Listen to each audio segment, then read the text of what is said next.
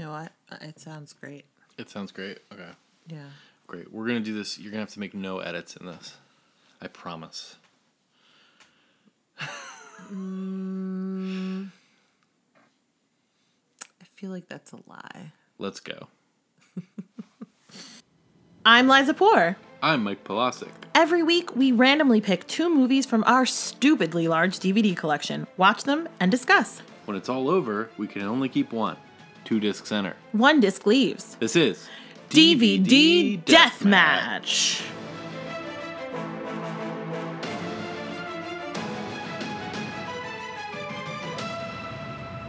Hello. Hi. Hi. How are you?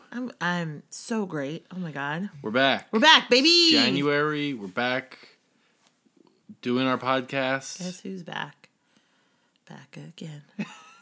DVD Deathmatch. No, that's terrible. That didn't work. It's not great. We'll work on it. We'll get back to you. How are you? Good.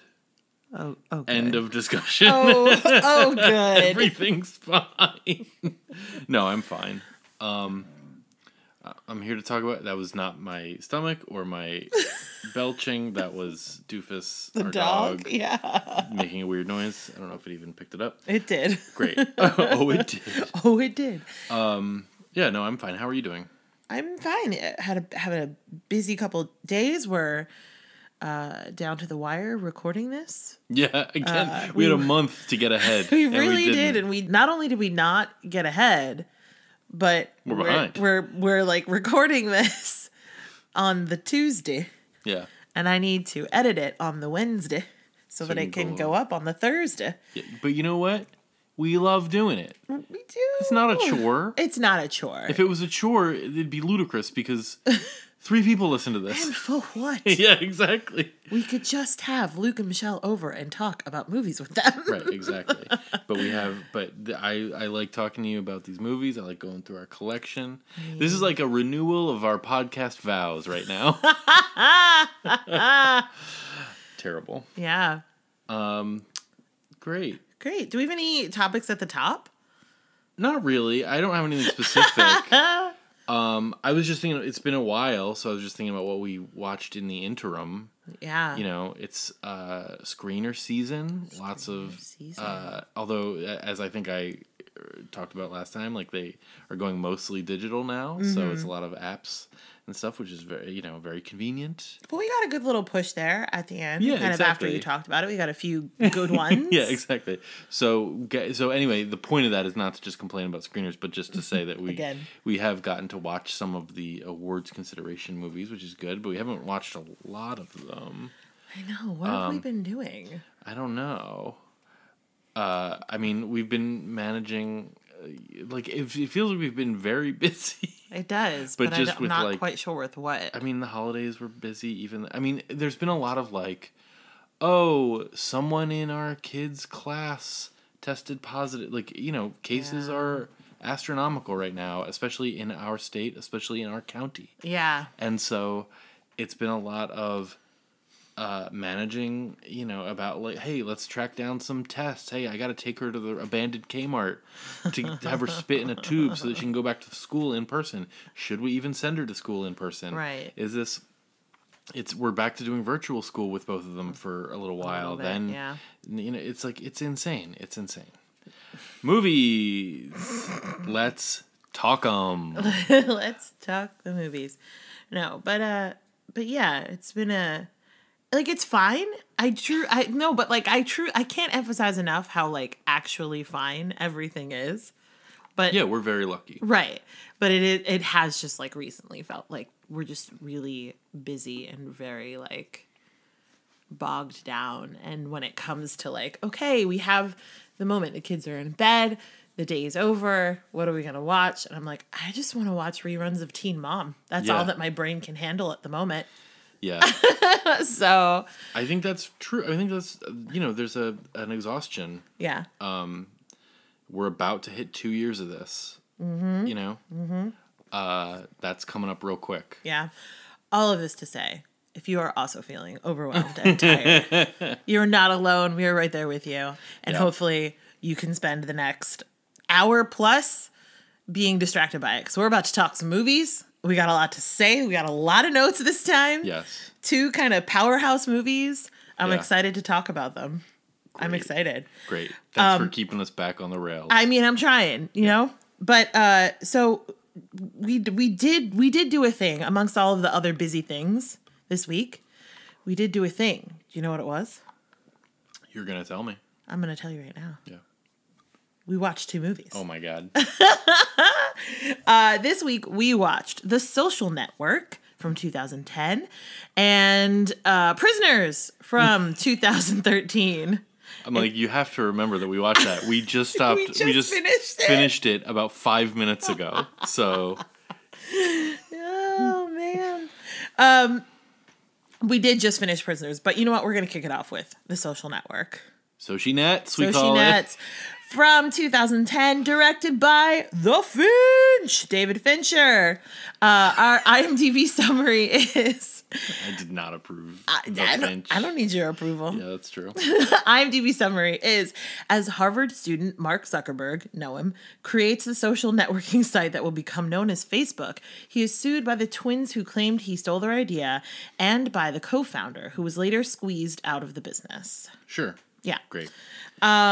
It's The Social Network. You've heard of The Social Network. You've heard of Facebook, or The Facebook as it started out as, Right. which it just makes me giggle a little bit every time I watch this movie. I'm like, oh yeah, remember it was The Facebook? I do remember that. Because I mean, Facebook, not to get immediately derailed, but I remember so vividly when Facebook came to Penn State. Yeah. We were like not far down on the list, but we were one of, because eventually it got to a point where it was just like anybody can be on Facebook. Yeah. That's when SUNY Purchase was allowed on the exclusive site.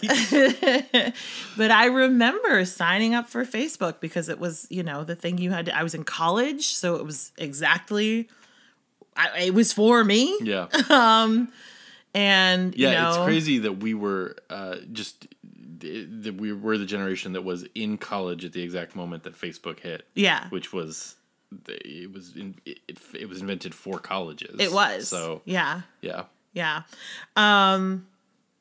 So near and dear, very nostalgic, this movie. Sure. My memory with this movie starting off is I remember the exactly where I was and exactly like how it felt to watch the trailer for this movie when it came out. Really? I don't remember the trailer. The trailer is like, I remember it so vividly because it's a great trailer and it has a children's chorus singing Creep. Oh, yes. Over it. Which is you must have heard, it's so good, that version. It's so good. It's such a good version, and also it just gave birth, I mean, that's what every trailer has been now for over 10 years. Not every trailer, but like, that's such a trope in trailers, is a song you know, but done slower and sometimes menacing, sometimes just kind of creepier. Yeah, just creepier, whatever. But that was the first time that happened, and I had never heard that version of Creep, and it's such a great, I mean, I love the song Creep, and then to hear that, like, and the marriage of that song and this subject matter and Jesse Eisenberg's dumb little face, and you know, you're just like, I just remember where I was when I watched that trailer. I was in the Onion writers' room for one of the IFC shows. Yeah, and we all just like watched it, and we were just like, well, that looks like the best movie I've ever seen in my life. And so it just you know, there's very few trailers that I remember watching, you know, but that's one of them. Yeah. So you've got, like you said, Jesse Eisenberg. You've got Andrew Garfield. Yeah. And we're in the middle of a Garfield-essence. We really are. With Tick, Tick, Boom. And I no spoilers, I believe he's in another big movie that we have not been able to see because of Omicron. Right? Yeah. And he's crushing it right now. What is it? Dino Joe?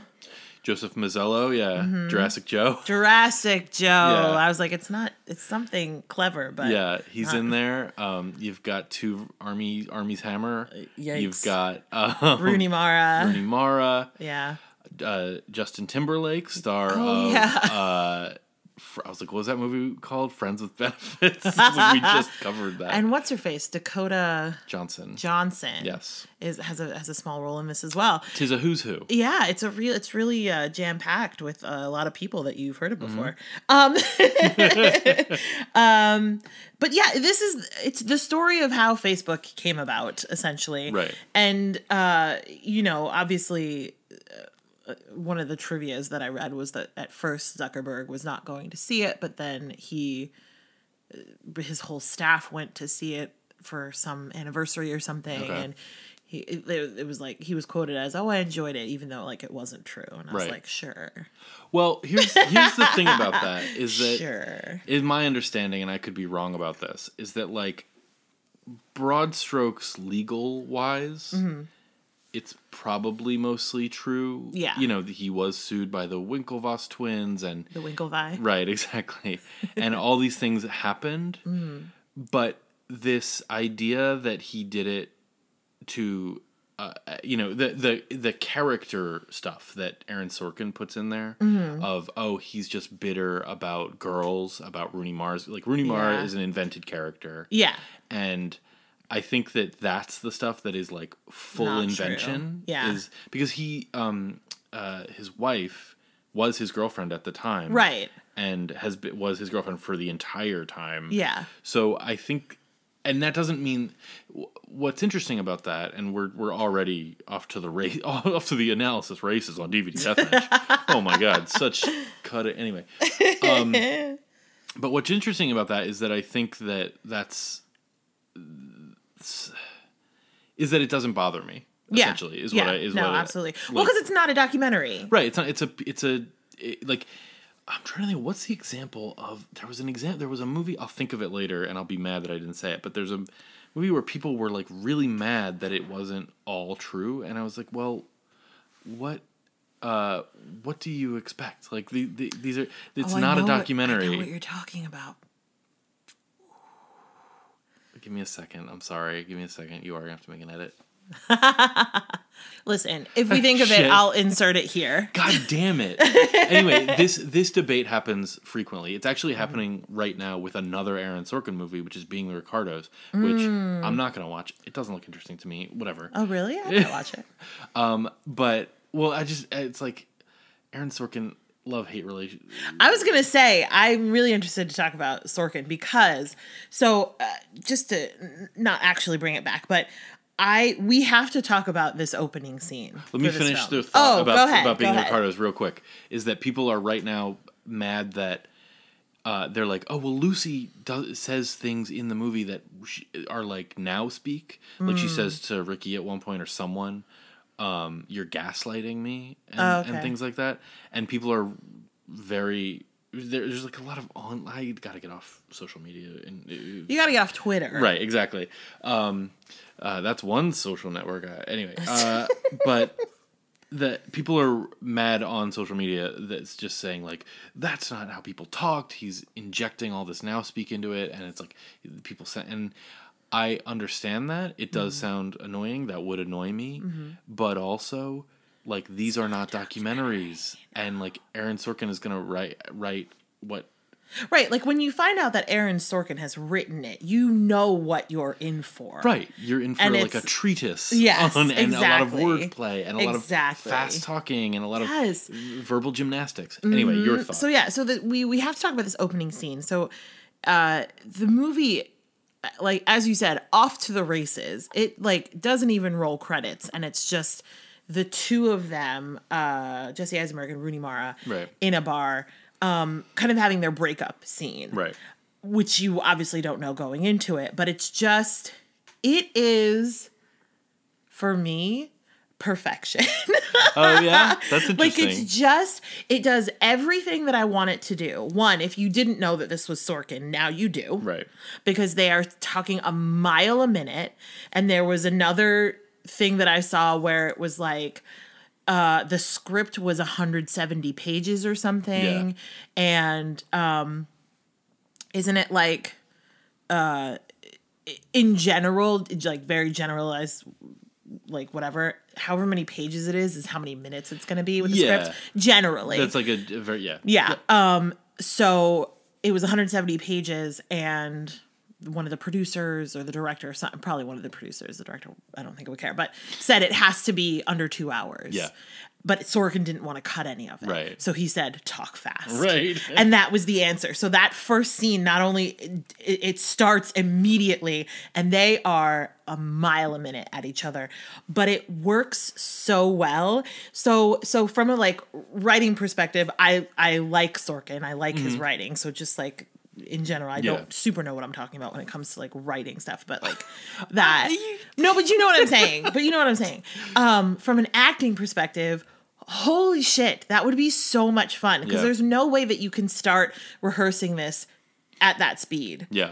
So somewhere along the line, you have to do the work, because both of them are good actors. Right. And they have so clearly done the work of the beats, and where does it turn, and where does he realize that what she's actually saying, and where does she realize that, like, holy shit, you are a dick. Right, exactly. I'm like, oh, you're breaking up with me. Right, like where does she make the decision to break up with him? Because I don't think she went there thinking, anyway. It's funny, you can, while you're watching the scene, feel the, like, the noted script page a little bit. And I don't mean that as a criticism. It's fun to watch. Right, but it's just this, like, freight train, and it's just very cool to watch. And from an acting perspective, to go from speaking at a normal pace and like having your moments, and so a lot of acting, or I think a lot of what people think are acting, are kind of these breaths and these moments, and having that second to let something sink in, and subtext and blah blah blah blah, and you don't fucking have time for that in this scene. Right. So to watch them craft this beautiful scene that sets the table for this entire movie, right off the bat, and do it masterfully at that speed is just very cool to watch. Right. Very cool to watch. And it looks great. Yeah, it does look great. It has that Fincher look of, I don't know, it's like the Fincher yellow. Yeah. Like, I don't know what it is, but everything's yellow in a it's like, I don't know. What have we we did Girl with the Dragon Tattoo. Did we do Fight Club? Yeah. Is that right? Yep. We haven't done Zodiac yet. Oh boy. Oh boy. We're gonna get to Zodiac. A couple things. So we haven't really talked about, like, very quick on the plot. It's Mark Zuckerberg is a college student. He is played by Jesse Eisenberg. He starts by inventing a, like, Hot or Not clone. Yeah. Remember Hot or Not? That's literally one of my notes. Remember Hot or Not? I remember that shit. Oof. Just in case you don't remember what Hot or Not was, it was literally just a website with pictures of people, and you would just say whether you thought they were hot or not. Right, you would. And like everyone would get a rating then. From 1 to 10, right? Yeah. But 1 to 10 based on how many people said you were hot or not. Right. And like it was like, oh, have you uploaded your picture to Hot or Not? Right. No, I did not, because my self-esteem could not handle that. Right.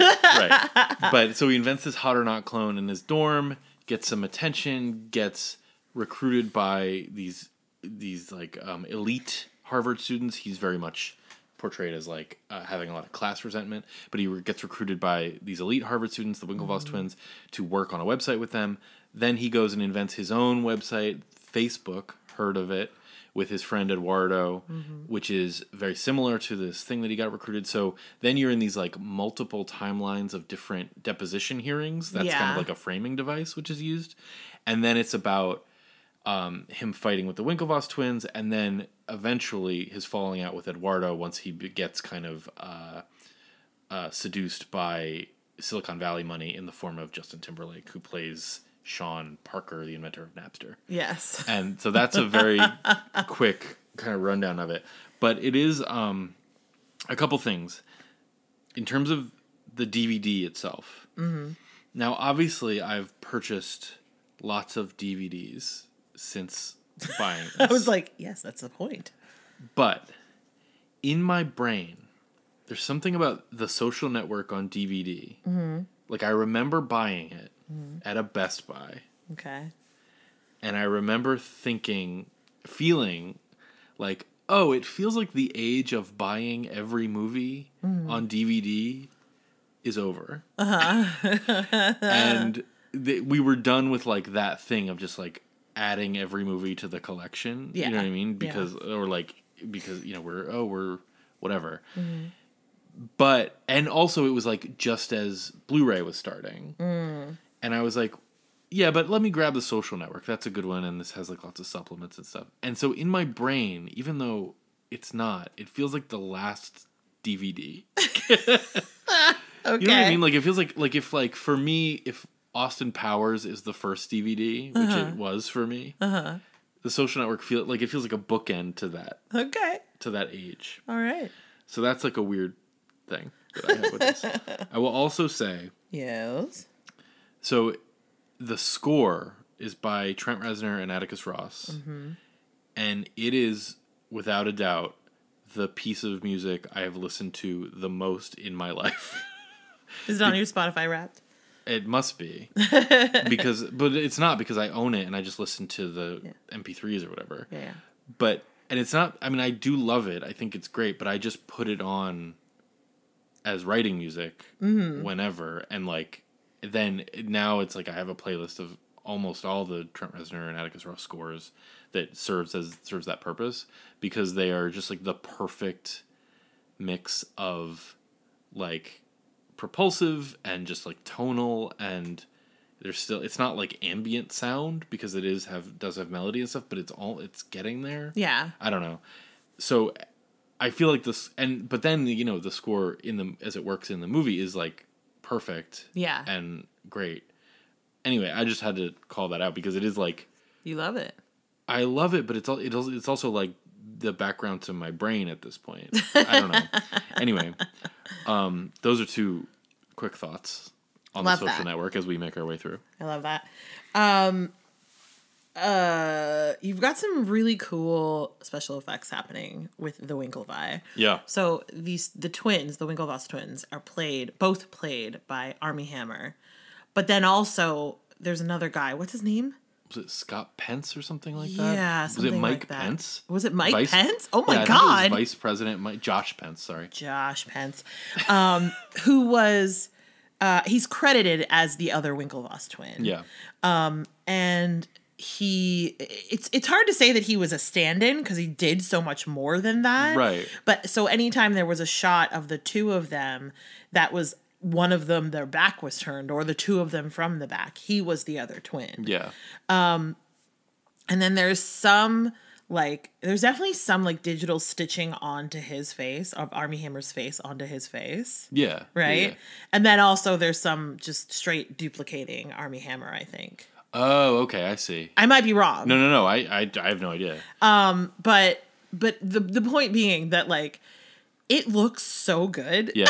Like that's funny. it just looks like they did such a good job not only with the like computer of it, Yeah. but also of creating two separate people who are twins, if Yeah. that makes sense. Yeah. Like they had different hairstyles, and Armie Hammer does a really great job of portraying two different people. Yeah. Now you love Armie Hammer, and you think that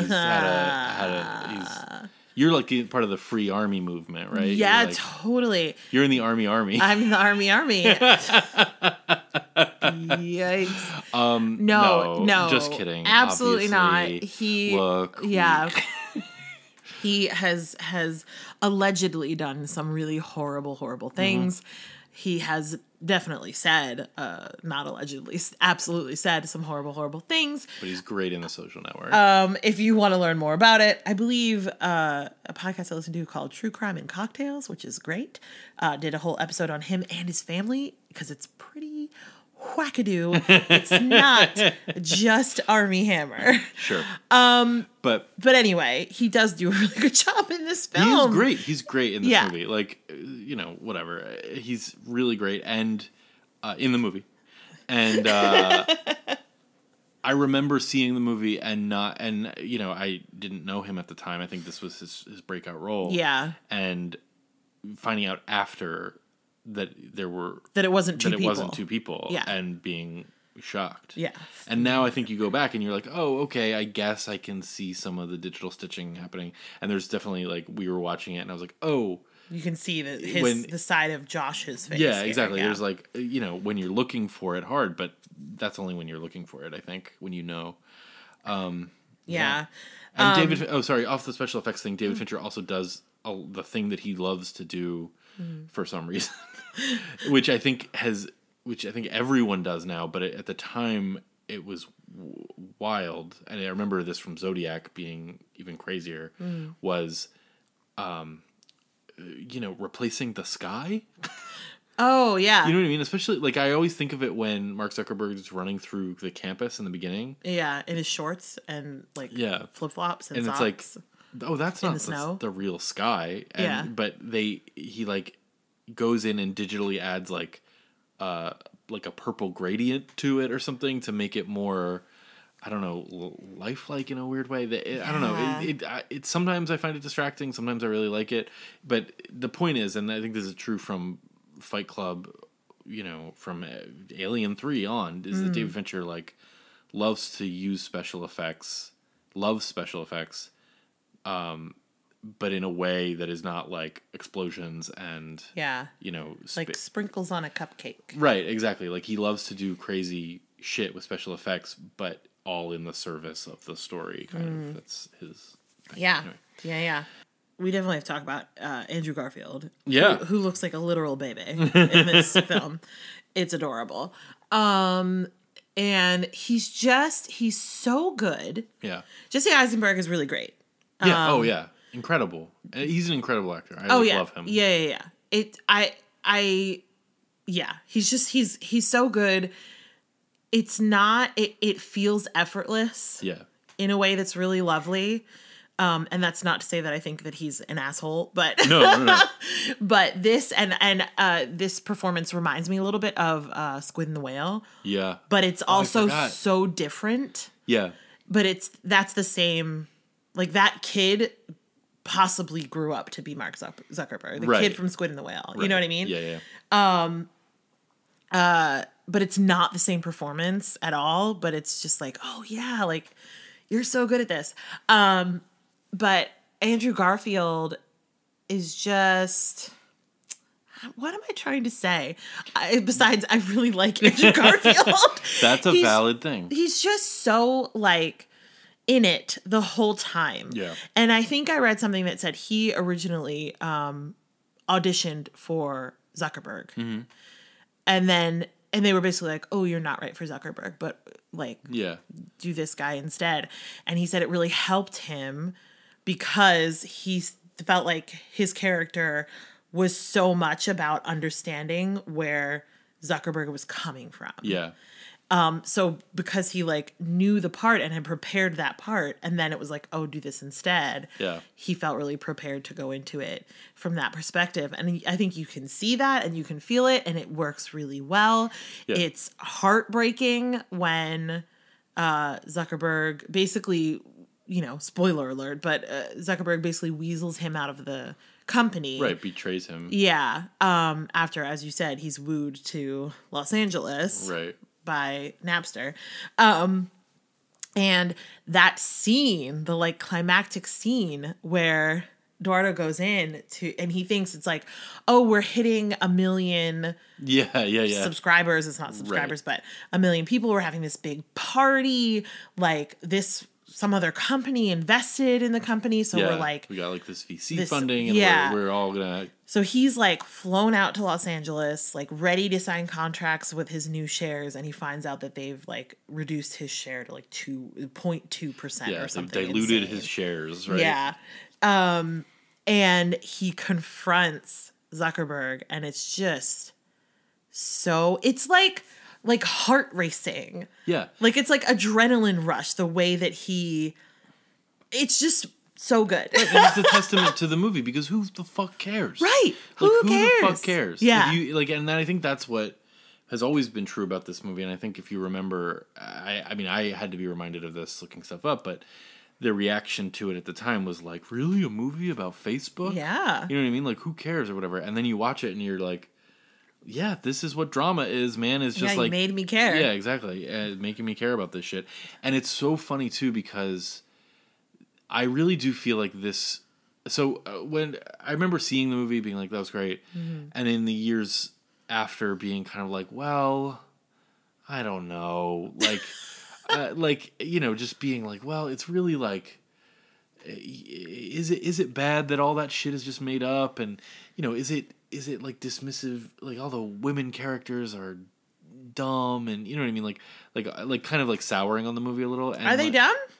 Well, no, I don't think so. I don't think Rooney Oh. Mara is, but the Andrew Garfield has a girlfriend who's like, just I'm crazy, you know what I mean? And like, Yeah.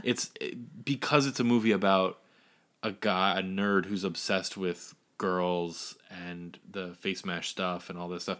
You know, it's that same thing we always talk about, which is like showing people be shitty on screen does not necessarily mean that the movie endorses that, although, you know, that blah blah blah blah blah. But who the fuck cares? Shut up, Mike. Shut up, Mike. But I think watching it now, I'm like, no, I mean, even if not everything works for me, although most of it does work for me, this movie gave birth to so much and so many imitators that have never gotten it right. Okay. Like, I really feel like we are in an age where there's like everyone's chasing The Social Network still, and by that I mean there's so many like docudramas about like I think there's like 2 or maybe 3 limited series about fucking Elizabeth Holmes coming out soon, and we just saw the preview for the Uber one. Yeah. And it's like there's more examples than that, but but I feel like everyone's chasing the docudrama thing, whereas like when The Social Network came out, it was like, really, we're making a movie about this? This just happened. Right. And that's not a consideration at all anymore. You know what I mean? Like, they're like, oh, Brendan Gleeson is playing Trump in the Comey Rule. And it's like, we're still in the Trump administration. Like, what, how are you gonna, you know what I'm saying? Yeah, yeah. So, I feel like this movie did it right. And because it was more concerned about being like, an interesting movie with interesting characters than getting everything exactly true. Yeah. So they made a good movie. Yeah. And I feel like everyone's still chasing that high. Mm-hmm. And I don't know that anyone has quite gotten there. Yeah. I don't know if that was a real ramble. It was great. I loved it. Great ramp. I loved it. Justin Timberlake is really good too. Yeah. This is his first, right? His first kind of like acting gig that was big. I think so, yeah. Am I wrong? I'm trying to think now. I think you're right. I'm like, Yeah. No, I think you're right. What? I had a very stupid thought. What was it? I was like, he was in From Justin to Kelly. And it's like, no, that's No, not he him. really wasn't. That's not him. It's not him. That's not him at all. Yeah, which is, you know, I think it's his first kind of post boy band, Yeah. you know, real recognizable acting gig. He's good. He's really good and really well cast. That's like Yeah. a really perfect piece of casting. Yeah. Is put a pop star in that role of Yeah. like a guy who a nerd is going to be like, yes, this guy is cool. This guy is cool. Even though he's also a nerd, which is really lovely. Yeah. That climactic scene, there's this really great point where Justin Timberlake's character is kind of trying to be sassy and mean to Andrew Garfield's character, and like, oh, here's the like 10,000 or whatever, like, Oh, yeah. check, and then Eduardo moves in to hit him, Yeah. and Justin Timberlake like is terrified, Yeah. and it's just like, mwah, it's beautiful. Exactly. It's so great, and really shows what a nerd he is. I think it's just such a like watchable movie. And you know, I think also off of the like, is it all true, is it not all true conversation, I don't know if it's all true. It felt very true to his character at the time. And I think that I know that all the girl stuff is just made up to give him kind of this driving force, this wound at the center of everything. Right. But although it's a real no, go ahead. No, I was just gonna say, sorry to interrupt you, but No. if I were Mark Zuckerberg, I would almost want that to be true. At least there's a reason why you're a fucking dick. Definitely. No, that's exactly what I was gonna sorry. say. I'm sorry. No, be sorry. Is that like it's pretty kind to him Yeah. to just to give him this reason. Whereas the Mark Zuckerberg we actually have is like way more terrifying. Yeah. Because he's just a true believer and a guy, one of the richest people in the world, and is surrounded by people who are telling him yes. Yeah. He will not step down from this, I think evil company that he's created. Right, for inventing a social networking site. Right. Now listen. You changed the landscape of the internet. You absolutely fucking did. You can have that feather in your cap. Like, Facebook is like the social network that made it happen and put us where we are today. Are you proud of that, though? Well, I mean, Facebook specifically, it's, what did it do? What does it do to people's brains? What did it do to the election? There's a fucking genocide in Myanmar that they say it was people were spreading disinformation on Facebook and it goes unchecked. Yeah. And, they tweak the algorithm and they can make everyone's aunts insane. Right. With QAnon shit. Like, I know that's an oversimplification, but like that's what he hath wrought, and it's also a real testament, I think, to Mark Zuckerberg's like PR and media coaching strategy that the Mark Zuckerberg who's in this movie is now unrecognizable. Oh yeah. Because the Mark Zuckerberg we have is like he gets called an alien, a robot, like all these things because he's just kind of shut down, dead-eyed, like true believer. Right. Well, the Mark Zuckerberg in the movie, I have this note written down where I was like, can you imagine a world in which Mark Zuckerberg doesn't want to monetize Facebook? Right. Because that's a huge thing in the movie in the beginning where Andrew Garfield's character is like, we need to get advertisers, and Jesse Eisenberg, Mark Zuckerberg is like, no, I don't want to do that yet. It makes it not cool. Right. And then Napster guy agrees with him, and it's the start of the turmoil that starts separating Zuckerberg and Eduardo. And I like literally watching it, I was just like, can you even imagine? Yeah. I also think the movie it's an interesting the thing at the core of it that I think is really interesting that makes it so watchable is like that it's about what is an idea and what is stealing an idea, which I think is such an interesting conversation. Yeah. And especially for like anyone in a creative, anyone in any field really. Mm-hmm. But it's like, what do you think? Do you think, did he steal the idea from the Winklevoss twins? Because it's not clear. I think he did, but I also think it doesn't matter. I think that I think he did steal the idea, but I think that he's right because he got there first. Yeah. That's what I think. Like, I just, you know what I mean? It's the same thing with like, script ideas or like The Wild Party, which is a musical based on a poem. Right. 2 of them came out in the same year. Right. And one of them is more popular than the other one. Neither one of them is hugely popular. Right. But one is more popular than the other one. And it's literally just like, there's not an actual rhyme or reason for that.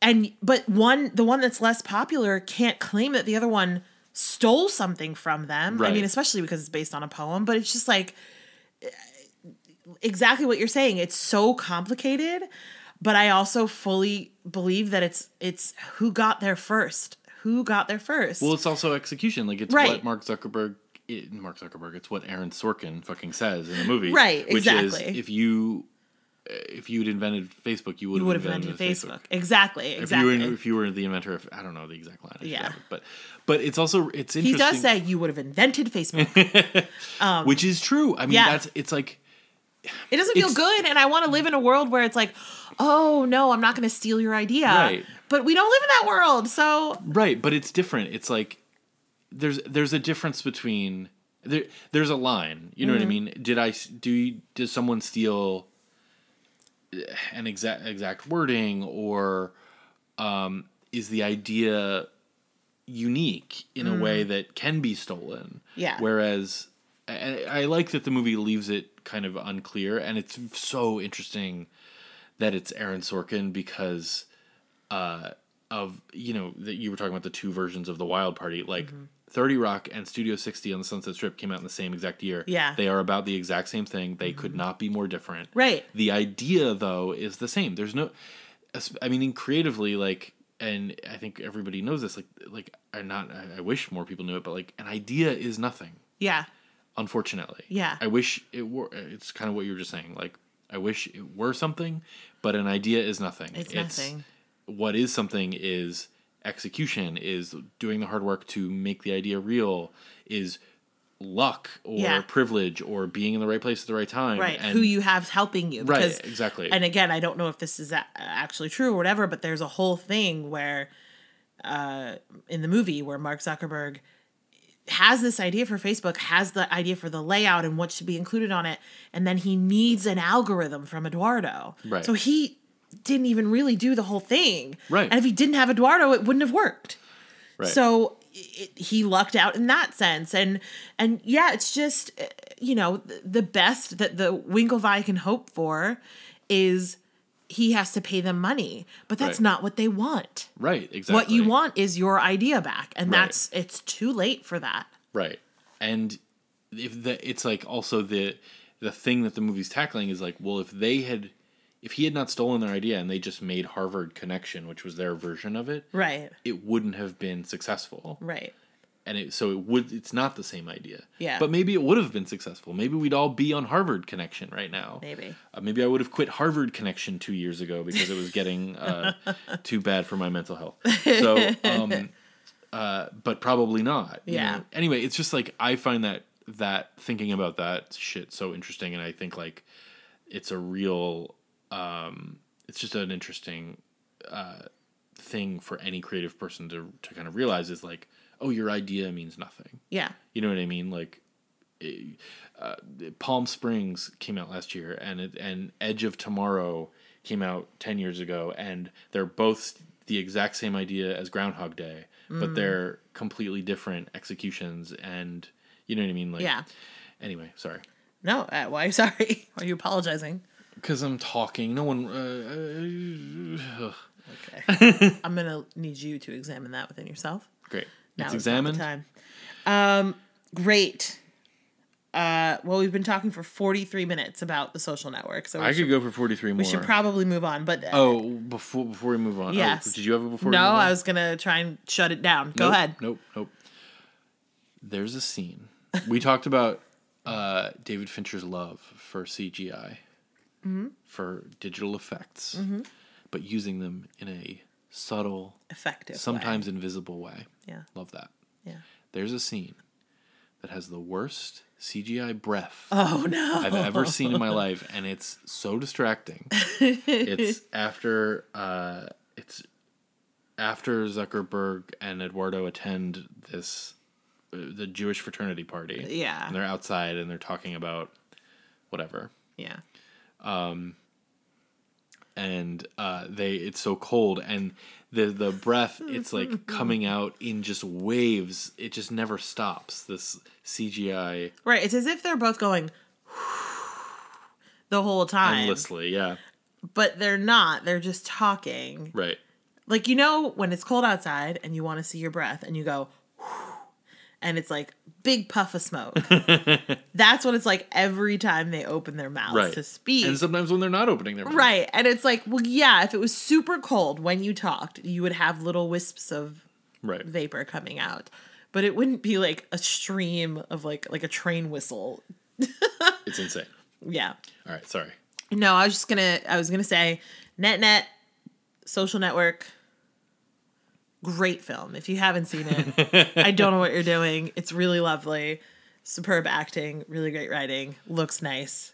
There's something very calming about it, except for that one scene, the climactic scene. Yeah, that heart racing where you're scene. like, but the rest of it, for me anyway, is very like, oh, Because I'm just it's- watching a good movie. Exactly, because it's so well put together. And It's like handled, yeah. it's like everyone's top of their game. Like, it's just it's a real movie. I'm also just so glad it's a movie and not a limited series. Yeah. Because it would be today, it would be 10 episodes, and you'd get the flashback episode of Mark Zuckerberg in 8th grade. As a baby, Yeah, yeah. exactly. Great. Okay, is it available? It's on Netflix. Netflix, The Social Network is on the Netflix. That's true. So go watch it. Hey, Another question for you. What's the connection? Oh my God. Well, when I did some research, I found that there's a guy who is uncredited in both Prisoners and The Social Network.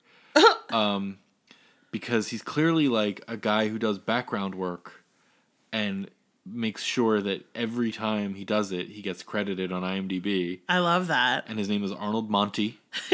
And he's in both The Social Network and Prisoners, apparently. Wow. But if you're not... hey, Arnold Monty, shout out. But also Jake Gyllenhaal, who's in Prisoners, Yes. and Armie Hammer, who's in The Social Network, were both in Nocturnal Animals. I remember that movie being traumatizing. Yeah, I don't remember That's much all about it. I remember about And it. I remember that it there's was like traumatizing. there's like a story within the movie, like Yeah. a story within a story. It's like because it's like like Amy Adams is a writer. We're not here to talk about nocturnal animals. No, and we never will be. We're not. Let's move on. Let's move on. Our next movie is Prisoners from 2013, directed by Denis Villeneuve. Wow, he delivered, folks. He said he would learn how to say it, and he did. He did. He really did. Hold on. Let me find the pronunciation. Yeah. Here. I had help. I had a coach. Denis Villeneuve. Thank you. Thank you, Google. Denis Villeneuve. Prisoners, directed by Denis Villeneuve. Denis Villeneuve. From 2013. The IMDb summary is, when Keller Dover's daughter and her friend go missing, he takes matters into his own hands as the police pursue multiple leads and the pressure mounts. That's true. Yeah, it's true. These are some good IMDb summaries today. They are. I gotta say. Yeah. Hey, shout out. Prisoners. Prisoners. Another jam-packed with stars film. Jam-packed with stars. So you've got Hugh Jackman plays the father. Keller Dover. Jake Gyllenhaal is the detective helping him try to find his daughter and the neighbor's daughter who go missing. He's Detective Loki. Yeah. Just like... Well, and then I saw on IMDb trivia... And then I saw on IMDb trivia... Fuck me!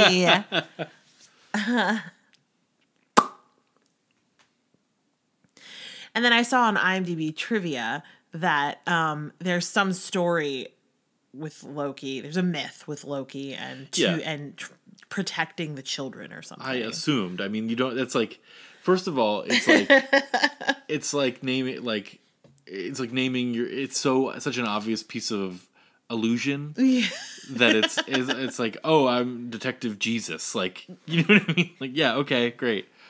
And also Loki now is such a corporate character. Yeah. That it's like being like, yeah, like, greetings, I'm Detective Shrek or something. It's just such a distracting piece of character naming. It is. Anyway, for multiple reasons. Yeah. Detective Loki, get out of here. Anyway, so Terrence Howard is the other father. Maria Bello is Hugh Jackman's wife. Viola Davis is the neighbor's mother. Yeah. So, and then you've got Paul Dano plays the main suspect. So the plot loosely, very quickly, it's Thanksgiving. Hugh Jackman, Maria Bello, they get together with their neighbors, Terrence Howard and Viola Davis, for like some fun Thanksgiving times. The girls are playing. They both have like, I would say about 6, right? These girls? Yeah, 6. About 6-ish. 6 is a good, yeah. These 2 6-year-old girls are playing, and then slowly the family realizes, like, hey, where did they go? And they're just missing. And then it's a hunt for them, and then, so that's when Detective Loki gets involved, Detective Shrek gets involved, and very quickly there's a suspect, this guy, Paul Dano, who has the intelligence of a 10-year-old, who was hanging around the house in a camper van. They find the camper van, and the plot is just that, like, they can't hold this guy, even though there's no evidence. There's no evidence, even though he's very suspicious, and Hugh Jackman becomes convinced that Paul Dano's character, who's named Alex Jones, which is interesting because that's a name that has a lot of Anyway. Okay. Well, Alex Jones, the conspiracy theory guy who said that all the people at Newtown were crisis actors. Anyway, regardless. Wow. Strangely, I did not commit that person's name to my memory. So. Well, whatever. he was big late night fodder for a while, so that's why I know. But anyway, so Hugh Jackman's character becomes convinced that Paul Dano's character knows where the girls are. The police can't hold Paul Dano's character, so Hugh Jackman takes the law into his own hands and imprisons Paul Dano's character and tortures him. Yeah, let's leave it there because I really don't want to spoil we're not gonna this film because spoiler alert, definitely recommend. Although I will say it is, and we've said this before, it is a tough watch, especially if you have children. Although even if you don't have kids, it's just devastating to watch. The thing that's very cool and very terrifying about this film is that much like in The Social Network, where immediately you know the film that you're in. Here's the film. Here's the scene. It's lightning speed, whatever. This one does the same kind of thing where it jam-packs the world into 10 minutes and then flips everything upside down. And you spend the rest of the 2.5 hours in this nightmare. Yeah. But you know exactly what these two families were. Yeah. And how, they both have 2 kids. The kids are around the same ages. They go over there for Thanksgiving. Like, it's just so well crafted. And you get a sense also from, like, the production design and the types of houses and the costumes and stuff that there's, like, a little bit of a class difference between these two families. And, just, like, little stuff. And the performances are really good. So good. So good. Hugh Jackman is so good. Hugh Jackman. We're going to talk about Hugh Jackman, but I'm not done with my intro. Oh, I'm sorry. No. But we are going to talk about Hugh Jackman because what the heck? But just to wrap that up very quickly. So they beautifully set this world. You know exactly where you are, what's happening, and then they destroy it. And there's this moment where. Again, if you have kids or if you've ever been like watching a kid and they go missing or something, the moment where you don't know what's going on, where you can't find the kid, but your brain has not clicked over to they're missing. Right. Do you know what I'm talking about? I know what you're talking about. Yeah. And it's just that feeling is so terrifying. Yeah. Especially for me, a little peek inside my brain. It takes a lot. So you're at the park. I like to let my kids go and play, you know what I mean? And let them be independent in that way. But several times there's the moment where you lose them. You don't know where you haven't seen them in 2 minutes. There's a playground near our house that is the lines of sight. I have all those lines of sight committed to memory. Yeah. Like where to sit. Yeah. And there's nowhere to sit in that park. Where you can see everywhere. Because it's vast. It's a huge playground. Yeah. So but that moment of I don't see them, but I'm not going to panic yet. Right. It's that keeping a lid on the panic. Right. It's horrible. Yeah. It's like, I know she's here somewhere. Right. I know she is. Right. But every her. millisecond that ticks by, you get closer and closer to, I don't know that she's here. Right. And that moment in the movie is so well done. Yeah, it's that they think they're hiding. They think they're at the other house. They run back. They're not here. What do you mean they're not here? Like, it's just it's slow burn. It's slow burn, but just it's so. What am I trying to say? The ramp is perfect. The angle of the ramp is perfect. Yeah. It's not where the girls, I don't know. Oh my God, they're missing. It's just.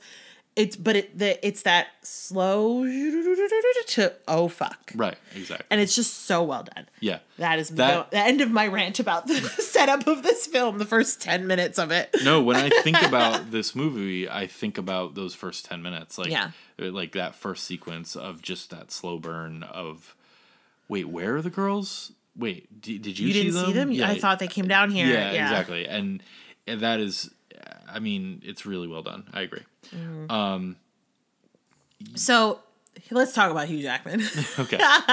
So he's such a weird actor. And I mean that in the most loving way. Because I feel like no matter what I'm watching him in, I'm always going, you're trying to tell me this is the guy that does this, right? So if I'm watching Wolverine, I'm going, you're trying to tell me that this is the guy who's in The Greatest Showman. Yeah. You know what I mean? Yeah, yeah. And it's just, he's so good and diverse, but also every time they're like, oh, Hugh Jackman. I'm like, really? Sure. Like, there's something about me that won't let me just, like, take it in that he's good. I'm like, really? You're going to give him that? And then I see it, and I'm like, oh, yeah, this is perfect. Yeah. And this is no exception. He's great in this role. He's great. I think he's a little miscast. You do? But he's great. I like, it's not, and I think Jake Gyllenhaal's a little miscast, too. And I think they're both great. I really like watching them. And it's almost like, I mean, I don't think it's their fault, but it's almost like they're too huge. Like they're too big. They feel like movie stars, and the movie it's rural Pennsylvania is where it takes place. Yeah. And they both feel like big movie stars. Like I think Jake Gyllenhaal's detective should be a little older, a little bit, Maybe. and I think that Hugh Jackman, like, he's good. I don't know. I even took a note where I was like, Jake does have a weird PA look about him. He does. He looks like someone we went to high school with. Yeah, he does. And like, Me, remember? Little Shop of Horrors? yeah. I don't know. And I don't know that I agree that detective should be older. I think he has to be, because so much of what he does parallels with what Hugh Jackman's character does, of just like loose cannon and not following the rules. And if you have this kind of old grizzled detective, it's like, well, he wouldn't break into that house because he wanted to, or he had a suspicion, or, you know. Sure. Hugh Jackman's fucking great. I don't know what the fuck I'm talking about. No, but he has that thing. It's that thing. It's you think about it and you're like, really, Hugh Jackman? But then you watch it and it's just like, yeah, you know Hugh what it Jackman. is? You know what it is? Hugh Jackman seems too earnest and too much of a nice human. And I don't know if that's true. He might be a fucking asshole. I have no idea. Yeah. But this character has an edge to him. Is not a good person. Right. I think, although that's something we could talk about. Yeah. Because I think that's the question of the movie. Yeah. And I think that like it's tough for me to buy Hugh. Like I didn't get enough darkness from him. So what do you think of his Wolverine? I mean, I don't know. He's fine. I don't know. But you don't have the same problem with him portraying Wolverine? No, but that's also that's been going on for almost as long as I've been alive. So it feels like. Okay, I just like you're welcome to your opinion. Wow. Okay. You know who's great in this movie? Who? Is Terrence Howard. Yeah. Yes. Okay. Okay. And Viola Davis, obviously. Yes, Viola Davis is underutilized. Underused. I wrote down more Viola, please. Yes. I mean, honestly, both of the movie turns into, and this lends a little bit to what you were talking about with Hugh Jackman and Jake Gyllenhaal being these huge stars. It really leans into the two of them. Yeah. But you've got this whole world and all of these characters, and you've got a few different suspects that are all played by wonderful actors that I want to see more of. And you've got Hugh Jackman's wife, played by Maria Bello, who does an amazing job in the scenes that they let her be in. Yeah. And same thing with Viola Davis and Terrence Howard. They kill it. Terrence Howard is the perfect antidote to Hugh Jackman's off the rails, but because they're both fighting for the same thing, he's alongside him the whole way. Right. And there's something watching it this time, I started going down this rabbit hole, and then I was like, okay, well, you just want this to be a different movie then. Yeah. So you got to cut that out. But I am going to talk about it so Hugh Jackman and Maria Bello are white, and Viola Davis and Terrence Howard are black. And there is something to that where black children go missing and no one cares. And white children go missing and everyone cares. It's news. It's front page of the paper news. So it would have been interesting if the movie had explored a little bit what the dynamic is of the two girls getting kidnapped together. Yeah, that's interesting. I mean, I don't know every true crime case, but I have not heard of a case like that where you have two kids of different races kidnapped together in this kind of way, right? And then you also have the dynamic you were talking about. There's like a class difference there. The black family is what has a bigger house. Yeah. And she says she's a veterinarian. Yeah. And Hugh Jackman's character is a contractor. Yeah, So, exactly. you know, So it's just, they sort of, it's like it's all there, but they don't actually explore it. And then there's also like the movie's not interested in the race thing at all. And so again, what I'm saying is I wish this was a different movie, but I also do enjoy the movie as it is. So that's not necessarily a point against it, but I just this time found myself going, man, it would have been really interesting to explore that. And just see, kind of what you do with that. Yeah.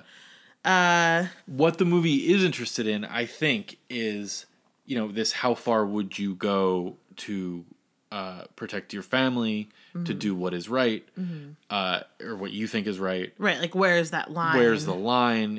How much of your humanity would you give up in order to do something in the name of safety and security and finding your daughter and all this stuff, which...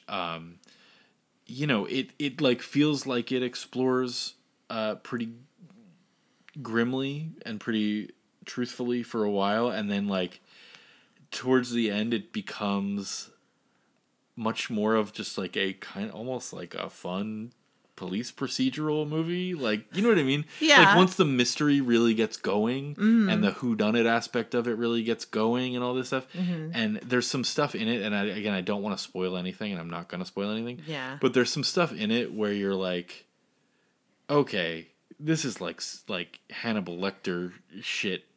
Not Hannibal Lecter. What's the right word? This is like Batman villain shit. You know what I mean? Yeah. Like,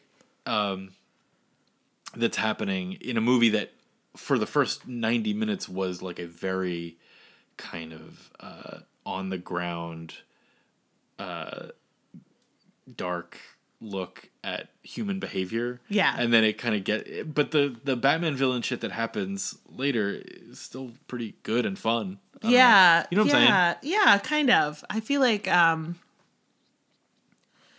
don't know, the whole movie feels so intense to me that I don't quite get that Batman villain feeling. I know what you're talking about. I'm not like trying to say, I'm not trying to gaslight you.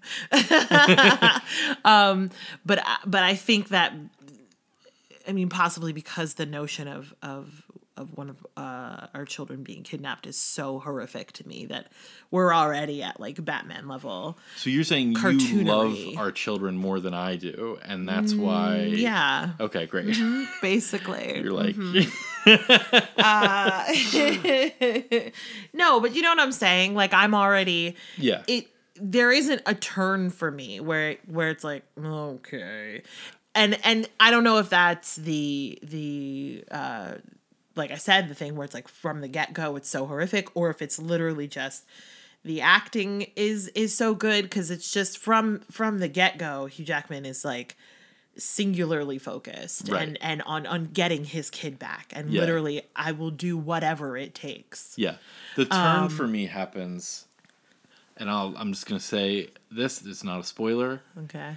When you start to see, when you get to a place where there's a bunch of mazes on the wall, I'm like, okay, we've taken a turn. Because the movie is so focused on what would you really do in this real situation, and then it becomes a thing. Okay, how do I say this? It becomes one of those things that happens where once you get to it, it's like, oh, this would be like the biggest story in the country if this happened. You know what I mean? Whereas like two girls getting kidnapped would already be a huge story. But is a thing that happens. Like child abduction happens not frequently. Like it's not, you know what I mean? Like not as frequent. Am I making any sense? You know what I'm saying? Yeah, I know what you're saying. I just don't know that I agree with you. Oh man, we're really disagreeing, even though we both love this movie. I know. Well, I'm not sure what you like. Why it's an issue? Like, it's not an issue for me that would be the biggest story in the country. It's a movie. It's not real. It's supposed to be fantastical. That's like saying like that feels to me like saying, oh my God, think of an example.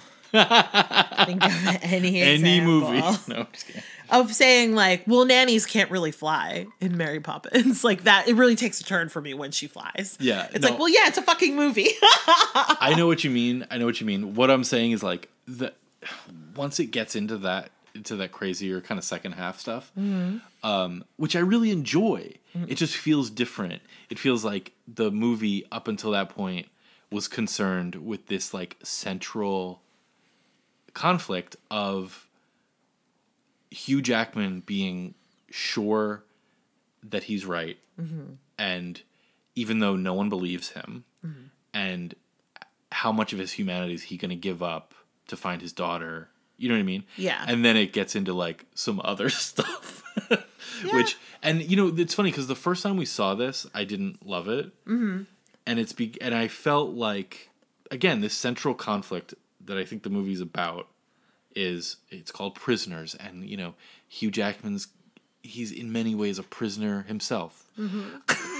They're all prisoners. Hey, we're all prisoners, baby. That's my favorite line in the movie when he turns to the camera and says, "Hey, we're all prisoners, baby."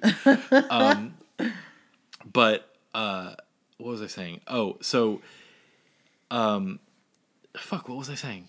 I don't know, gobbledygook. Oh, I remember. Fuck you. I remember. The first time we saw it, I was like, oh, I feel like this movie is kind of excusing Hugh Jackman's like crimes. You know, because he does some bad stuff in the name of finding his daughter, trying to find his daughter. You're looking at me in a weird way, but here we go. So, and I remember the first time seeing it being like, oh, I feel like this is like starts to grapple with some stuff and then excuses it. You know what I mean? And is saying like, hey, don't worry about torturing people because as long as as long as it all works out, then you're fine. You know what I mean? It's kind of how I felt the first time we saw it. And then I watched it again last year while I was cleaning the basement. Very important detail. And I was like, oh, I don't feel that way at all anymore. I feel like he's not super excused, and He's not. And that it's okay to make your own judgments about a thing and all that stuff. He's still like, you know, I think the movie and Hugh Jackman being a nice guy in real life, it feels like kind of still makes it like, oh, he's still like the hero of this story in a way. Yeah. I don't know. It's interesting. It's just interesting that you ever felt that way given what happens at the end to that character. And again, I'm not revealing too much, but also an interesting note on that, again, without revealing too much. The very last scene was almost not in it. Okay, they did include it, so they did include it, but I also I think that would have added an interesting dynamic to the film. But I also shh, we can bleep it out. Yeah, but I also think with or without it, I just disagree with the sentiment that the movie thinks or is saying in any way.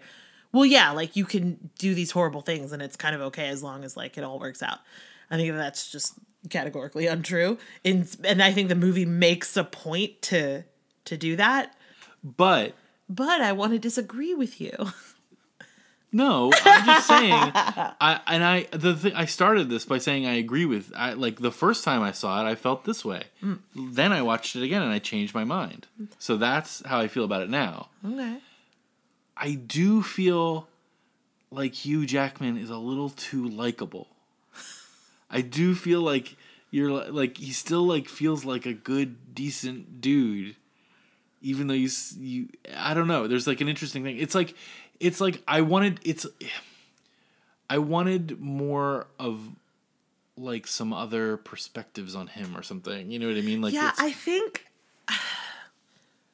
for me, I mean, there's a part of it where it's just like, well, if you think Hugh Jackman is this, it's not going to work for you. Right. That's what I'm saying. But I also think that there's an aspect to it where that feels necessary because you have to sympathize with this character. You have to identify with this character.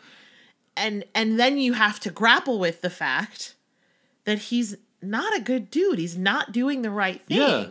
But you agree with him for at least a little while. Right. So I think it's important that he's likable. I think it's important that you're going, what are you doing, dude? Yeah, no, that's a great point. If it was Thank like you. I don't know, who's a John Voight? John Voight, yeah. With John Voight as the father of a 6-year-old. Mel Gibson? Give me No. back my Give son. me back my son. Yeah, Mel Gibson did make this movie. He did make this movie. I'm trying to think of an actor if it was Michael Shannon or something, you'd be like, yeah, that's a weird dude. Like, you know what I mean? Because he plays weird dudes. Yeah. But Hugh Jackman, like America's Wolverine, is kind of like, oh, I don't like seeing him do this. You know what I mean? Which I think is interesting. You're right. Yeah. You're right. All right. Well, I mean, I was already here, but like you've brought me further along here because, like I said, I felt weird about it, and I think it really is. This is so. I feel like we're just sucking these movies' dicks today, but I feel like, it really is. When I saw this, I wanted a fun kind of like a Mare of Easttown thing. Yeah. And Fincher would have. I thought about Fincher a lot watching Prisoners because it feels very Gone Girl or like just like the Deacon's cinematography and like all the cinematography is great. All this stuff, but so I've thought about Fincher a lot, and he would have made it like funny.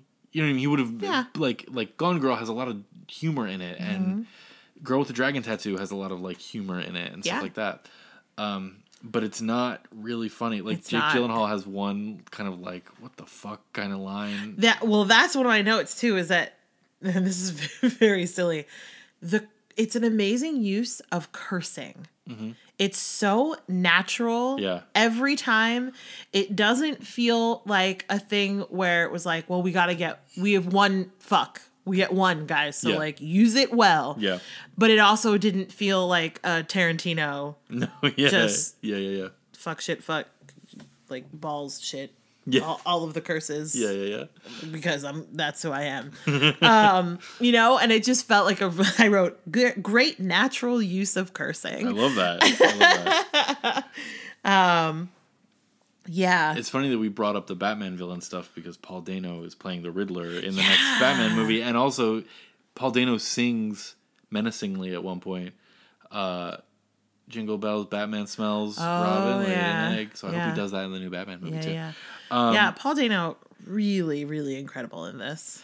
Yeah. And again, there are so many people and so much story to get to that he is one of the characters that is possibly underused. Yeah. Or actors that is underused, but also when he's on screen, you're just like, fuck. Yeah. He's really great. He's really great. And also this guy, David Dastmalchian. Yes. What else has he been in? He was in Dark Knight. He was Polka Dot Man in the Suicide Squad. Yeah. He was, he's in Dune, baby. He's in Ant-Man. He's one of like the crew in Ant-Man. Yes. Yeah. Yeah. He's great. Yeah, he's really great so too. good in this.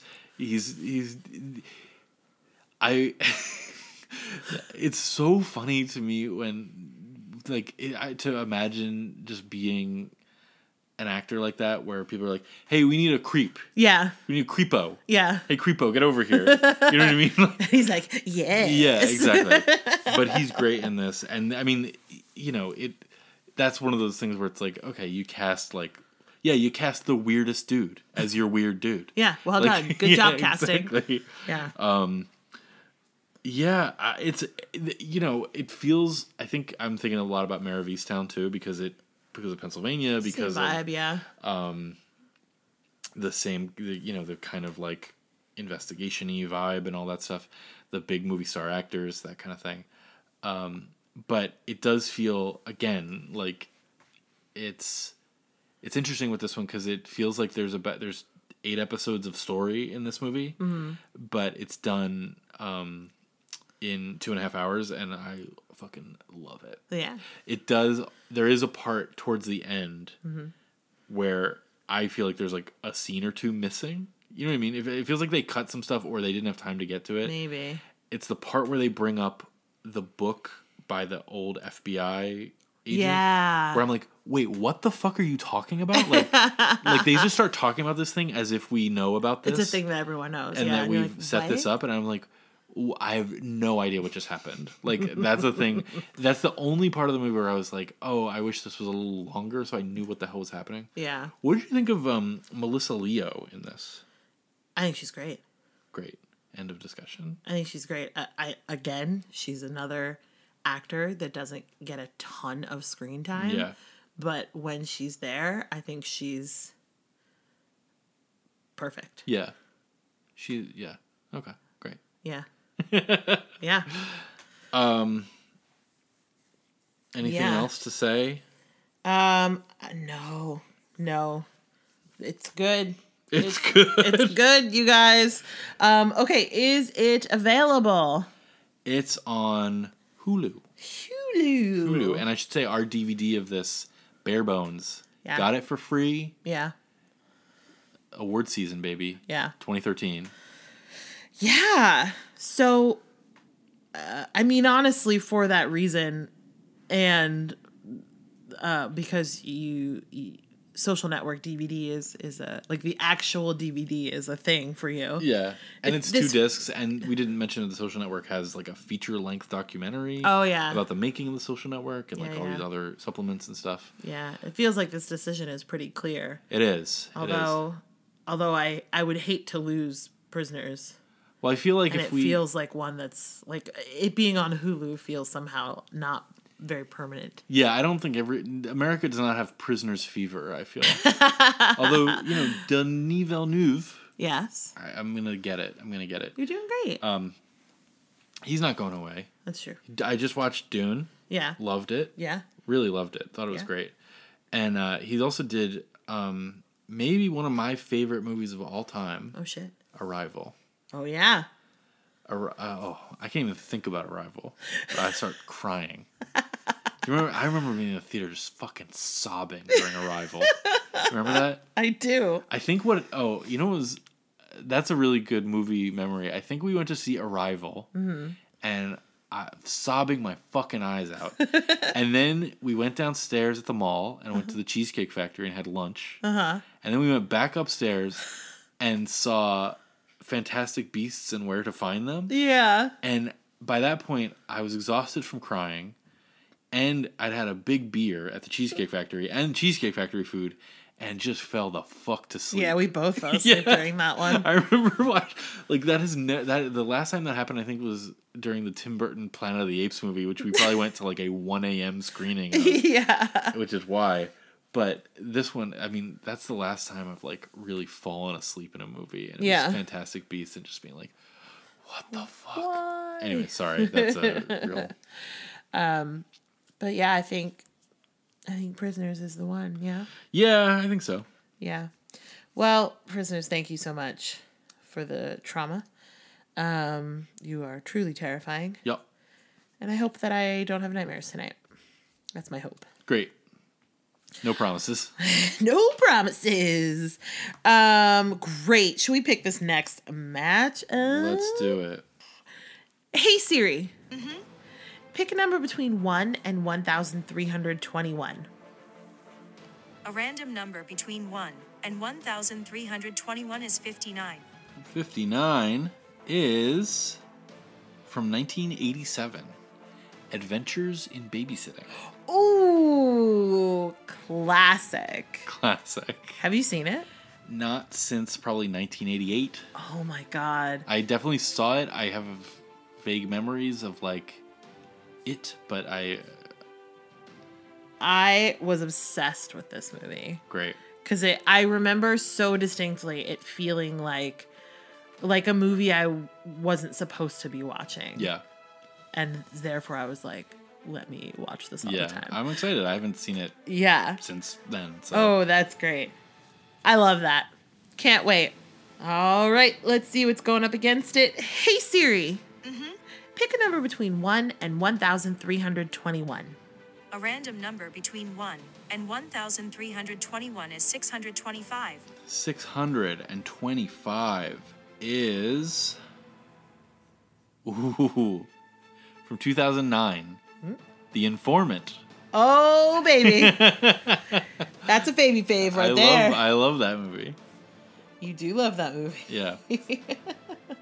It's been a while since I've watched that movie. Starring of Yellow Jackets fame, Melanie Linsky. Melanie Linsky. Oh, Yeah. love her. Love her. Great. That's a good pair. It's a weird pair. It's a weird pair. I don't know what the Connection, I know. But we'll see. But I'm excited. Yeah. Yeah. Cool. Well, Adventures in Babysitting, The Informant. Love it. Get ready. The Informant with an exclamation point. Yes. I said explanation point. I was going to let it slide. It's late. It is late. All right. Okay, listen. Thank you so much for listening, especially if you got this far. We're DVD Deathmatch in all of the places. We got the Insta, we got the Twitter, we got the Gmail, we got the World Wide Web. And I hope that you don't have nightmares tonight, just like me. Great. For sure. Definitely will not. Be totally fine. Cool. Hey, listen. Come back next week and see who survives. DVD Deathmatch.